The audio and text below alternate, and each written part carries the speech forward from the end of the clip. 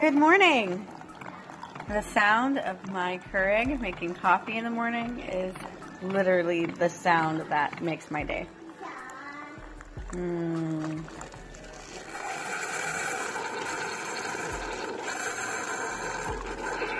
Drinking some hazelnut cream coffee from Folgers. Oh my gosh, it is divine.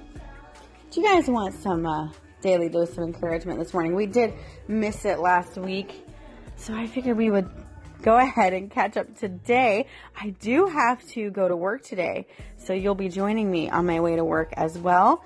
But why not do a little daily dose of encouragement before I drink my coffee? So this might be interesting. Sorry if I stumble on words, but at least you'll know that I haven't drank my coffee yet. Stay tuned for your daily dose of encouragement with some Jesus Calling.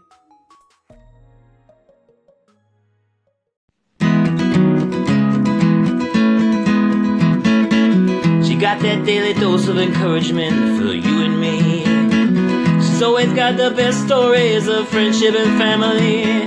Welcome to the sweetest station in all the land, Sheena Diane. Hello, it is Sheena Diane, and you are listening to the Daily Dose of Encouragement, and we're going to read some Jesus Calling. It is March 5th of 2018. Make friends with problems in your life. Though many things feel random and wrong, remember that I am sovereign over everything. I can fit everything into a pattern for good, but only to the extent that you trust me. Every problem can teach you something, transforming you little by little into the masterpiece I created you to be.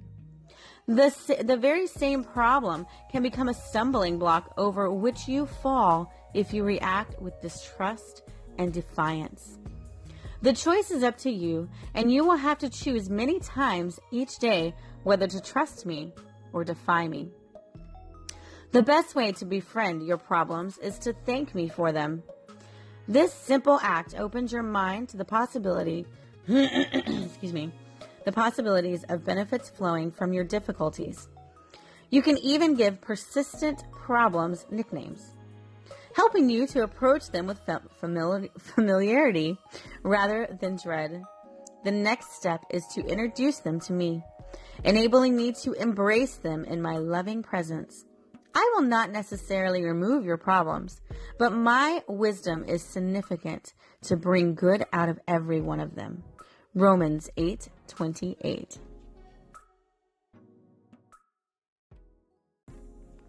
I just love how he said to give those problems that come back more than once a name, a nickname.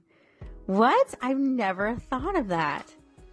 Do you have a problem that just keeps coming back? Perhaps money problems. Perhaps you caused the money problems by spending on Amazon. I can say that because I used to be that person. Used to being keyword because I had an Amazon credit card. And it was so easy for me just to go on Amazon. I never even had to click in any numbers because they already had my Amazon card saved. And sometimes I would rack up like hundreds of dollars. And I'd be like, oh my gosh. When the bill came, I'd be like, I spent that much money? So that was a reoccurring problem that I did fix. I fixed last year when income tax came back and almost all of our income tax went to debt that I had created on things that I didn't even remember what I bought. And that was a big wake-up call for me because I was like, man, we were planning on spending that money for, vacation time and stuff, and we couldn't because we had to pay my debts that I didn't even know what I spent. So yeah, I learned very quickly that was a problem. But do you have like a reoccurring problem? Maybe a person in your life that you just can't kick? A person that is very toxic? God says to nickname those problems and give them to Him. The next step is to introduce them to me, enabling me to embrace them in my loving presence. I will not necessarily remove your problems, but my wisdom is significant to bring good out of every one of them. Isn't that amazing? Maybe you've been trying to quit smoking. Maybe it's a habit that you want to break. Those are all things that you can bring to God. And like he said, He may not be able to remove your problems, but he's going to make you feel better, and he's going to bring good out of it. So that's always wonderful to hear. I have to tell you guys a little story. It was really tough on me last night. And I think most of you know this, but just in case you don't, my mom passed away last year. And my mom was a very significant person in mine and my daughter's life. She saw us every single day, 3 days a week. And then on the weekends, my girls would go spend the night with her. Now, my youngest daughter, who is now 7, she was Nana's baby. And I say that because when I had her, I had to go back to work outside of the house. And yes, I still had my side gigs at home, but it wasn't enough to pay the bills. And I decided to go back to work. I got a great position working in childcare at a church, and I really didn't want to pass it up because it was something that I loved. I was really passionate about it. I loved the kids. And I couldn't really do that type of work from home. So I made the decision to go back to work, and my mom babysat Sasha. Now, that was from the time that she was about 6 months old until she was she passed away last year. So she still was in my daughter's life very actively until she was 7. Or 6. I think she was 6. But anyway, my daughter, Sasha, was really close to my mom. And so much so that she would spend the weekend with her, and then my mom would call and say, she don't want to go home.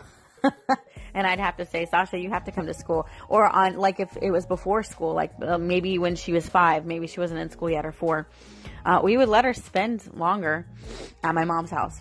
She would literally have moved into my mom's house if I would have let her. She was that close to my mom.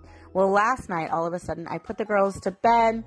I sang to them normally and kissed Sasha on the head and go watch TV with Johnny. All of a sudden, Kira, my eldest, she runs down from her bunk bed and she says, Mommy, Sasha is crying. And I said, what happened? And she goes, she's calling for Nana. And I was like, oh my gosh. So I went and I hugged her, and she, oh my gosh, you guys, her eyes, you could just tell that she was in so much pain at that moment. And I hugged her, and she just fell into me, just crying. And she's like, I was just thinking about all the good times I had with Nana and how I'm never going to have them again. And she just started bawling. And of course, I started bawling because I miss my mom every day.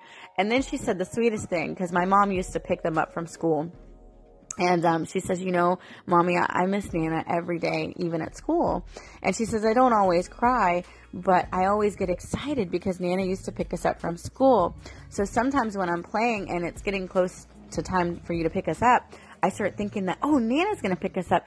But then I remember that she's gone, and it makes me sad. And she goes, I don't cry, but I miss her. And I said, oh, Sasha, I didn't know that you thought like that.